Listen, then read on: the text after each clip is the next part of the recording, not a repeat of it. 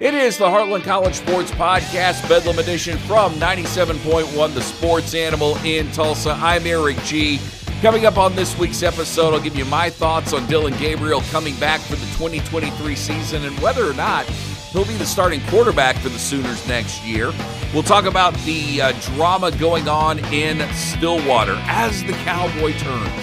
What's happening with Spencer Sanders, how Mike Gundy should have reacted, things that we've heard from other talk show hosts, but we must start with the college football playoff in the championship game, or the college football playoff championship game, because there is a lot to mine there when it comes to OU. First, I want to say, probably unlike you, I thoroughly enjoyed watching TCU get their butts kicked. That was hilarious to me. And the reason it's hilarious, and I'll admit I'm gloating here a bit, is because it never fails. Once, twice a week, Scheme Guy always hits me up via social media. The guy that believes that the only way you win in college football now is to have some great scheme that no one else has, or you need to copy somebody else's scheme. And most of these people, they listen to Colin Cowherd, because Colin Cowherd is a big fan of these offensive play caller types. They listen to Joel Klatt, former college football quarterback, or other former college football quarterbacks that tell you that it's all about play calling. Barry Switzer, who has forgotten more football than I'll ever know than Colin Cowherd, or most of these people who are doing color commentary for college football games will ever know, has always uttered the cliche that it's all about the Jimmies and the Joes, not the X's and the O's, or at least some form of that. And what we saw on Monday night, Garrett Riley wasn't going to scheme his way out of it. Garrett Riley, after the first two series, couldn't have drawn up a damn thing on the chalkboard that was going to get TCU back into that game. Because the only scheme that he needed to figure out was, how can my offensive line block bigger, faster, stronger defensive linemen? Oh, wait, there's really no answer for that in the chalkboard. That's in recruiting, that's in development, and you can't do that in a 60-minute period. It was great to see a defense come out and dominate a football game the way Georgia did. And the reason that warmed my heart up so much is the week before, when you had these pinball machine type scores, I was so down. I was like, you know what? I'm just going to give up on great defenses ever being played, because all the best players, they're leaving after 3 years. The transfer portal has spread everything out as far as where the talent is. And for some reason, and I was talking to coaches and players about that this week, your best athletes are now more inclined to be on offense than they are defense. So I guess we're just going to have a high-scoring game, and maybe TCU wins that, and there's Cinderella, and maybe I'll just have to give in to Scheme Guy and tell him he's right. Well, Scheme Guy, you're not right. You're wrong. In fact, you couldn't be more wrong if you tried, because without players, it doesn't matter what you draw up. If you can't execute, it doesn't matter. And with Georgia, they were so much faster. That was probably the most glaring difference between Georgia and TCU in that game, was the fact that Georgia was so much faster on both sides of the ball. TCU didn't have a chance to keep up. And I heard some younger talk show hosts basically parrot everything that Kurt Herbstreit said on that game and praise Todd Monken, and he's catching TCU off guard and they're not set and he drew it up right, and you do the reverse here, you do whatever. Dude, Todd Monken could have lined up. I mean, they could have lined up, gone under center, run too tight, and just hammered the ball at him, and TCU wasn't going to stop him. It wasn't going to happen. The scary thing about all this, though, and for as fun as it was for a guy like me who's really sick of the air raid offense, as scary as fun as that was, the scary thing is now let's think about it in terms of Oklahoma. These are the kind of players that Brent Venables is going to have to recruit if OU wants any chance of competing in the Southeastern Conference. You've got to go find players that look like the guys that Georgia has. And if you can't find players like that, you need to make them look like Georgia has. One of the biggest off-season gets that OU wrangled in through the transfer portal was Trace Ford. And one of the main reasons why Trace Ford is such a good get for OU is that nobody in America does a better job of getting players bigger and stronger than Rob Glass does at Oklahoma State. And this is not a knock on Schmitty. Schmitty does a really good job at Oklahoma. Talk to any of those guys that played under Schmitty or worked under Schmitty. They'll tell you how much hell they went through just to get where they were. However, if you look at the Oklahoma State players, Colin Oliver's a big example to me because I knew that kid in high school. I saw him from December at the football banquet at Edmond Santa Fe.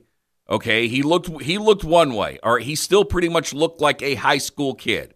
A high school kid that would have an opportunity to play college football, but still a high school kid.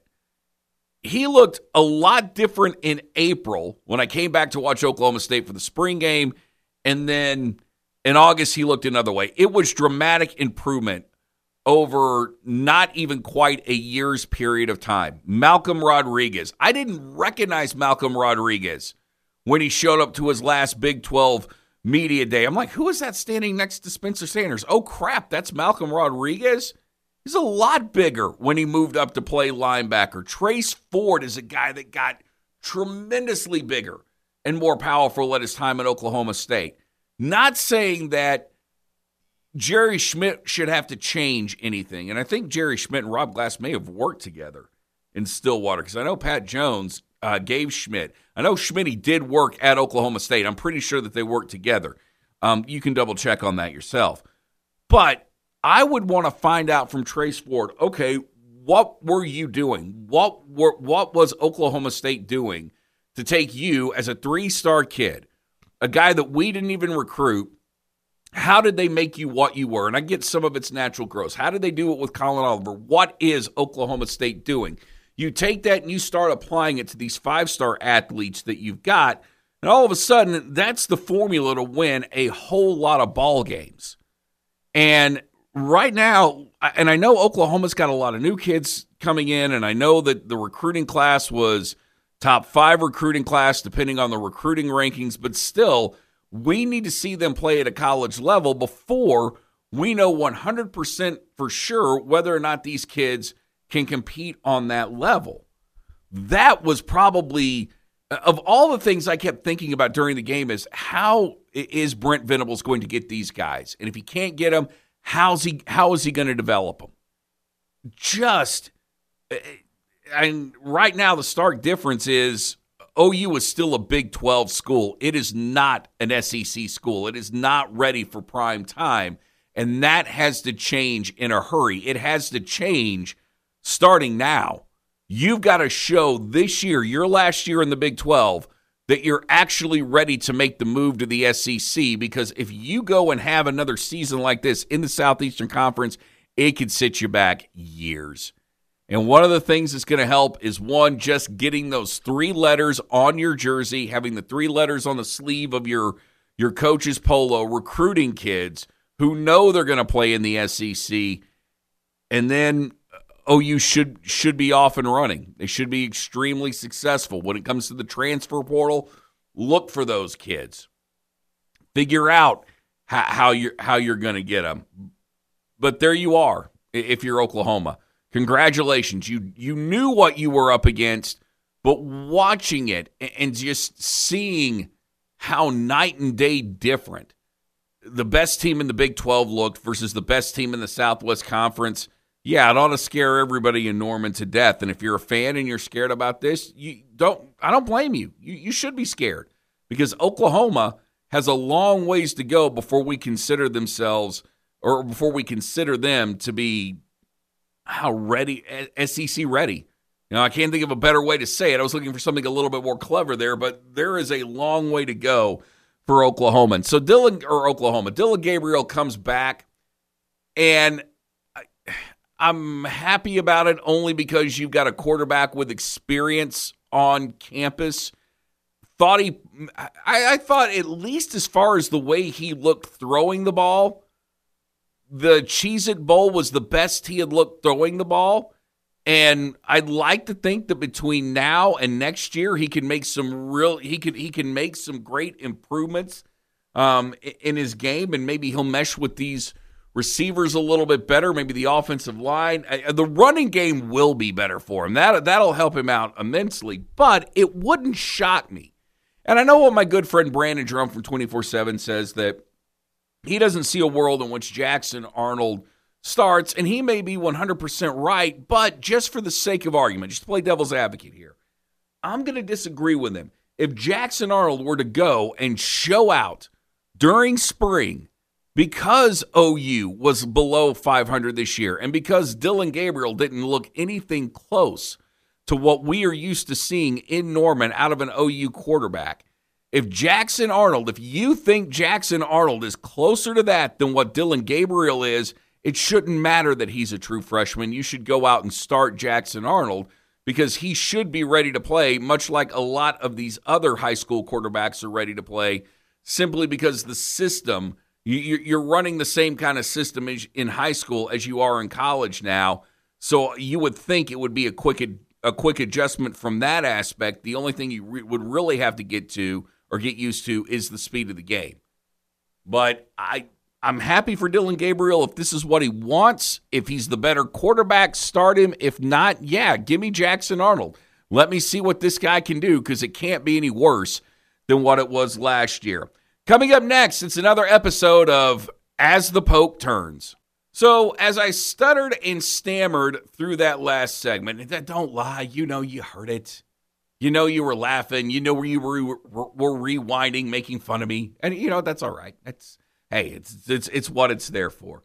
I was looking forward to this segment simply to talk about As the Cowboy Turns, which I feel like I ought to be running soap opera music under this, but I don't think I have the rights to it.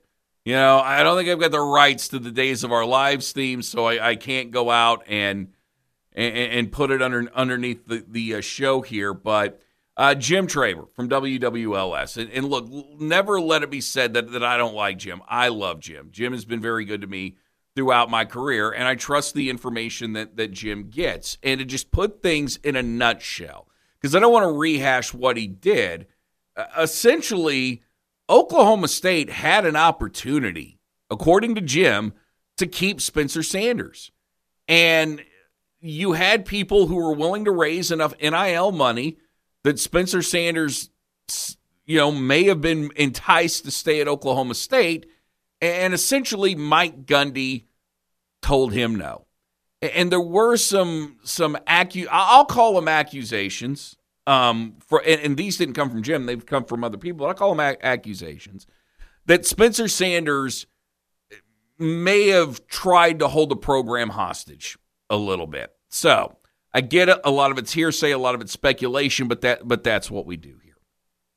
And there are really only two opinions that you can have when you know all the information, or at least have this kind of information before you. And the first opinion is, if you had an opportunity to get Spencer Sanders back, you should have. Because at least at this point, Spencer Sanders is better than anything that you've got on campus. So whether it took NIL, whether it took you deciding that you were going to swallow your pride a little bit, if you had a chance to go get him, you should. That being said, in an effort to contradict myself, because I just have to here, and this is eating at my craw, you never, as a college football coach, ever let one player hold your team hostage, because once you do that, it's a bad precedence that you cannot go back on. If Spencer Sanders holds you hostage, others will see that he can get away with it, And those that feel like they are more valuable than him, whether it's a guy like Mason Cobb, whether it's a guy like Trace Ford who left, they'll start to do it as well. And at that point, you've lost control of your program. And because you are the face of the program, because the longest period of time you're ever going to get players is 6 years. Why do I say 6 years? I built in some medical red shirts in that number. But that's about it. You're always going to be there. They are eventually going to leave. This is where it's not the NFL. This is where it's not professional football. They have to move on. You have to stay there. Not only that, you're the reason why they are there. You signed off on them having a scholarship. You gave them the opportunity to compete. And that's really all anyone should ever be promised when you get a scholarship is the opportunity to compete. That, get your school paid for, room and board, and then you just got a shot to compete. No one should ever be guaranteed that they're going to start. Now, look, you've got extraordinary players, and we all know what types of players those are. We all know who they are, without saying their name, Adrian Peterson. That you can tell without a doubt when they look like grown-ass men in high school, okay, you're going to start for me. As long as you work hard and do what you're supposed to do, you're going to start. But if it's not that guy, if it's an offensive lineman, never promise them that just to get them there.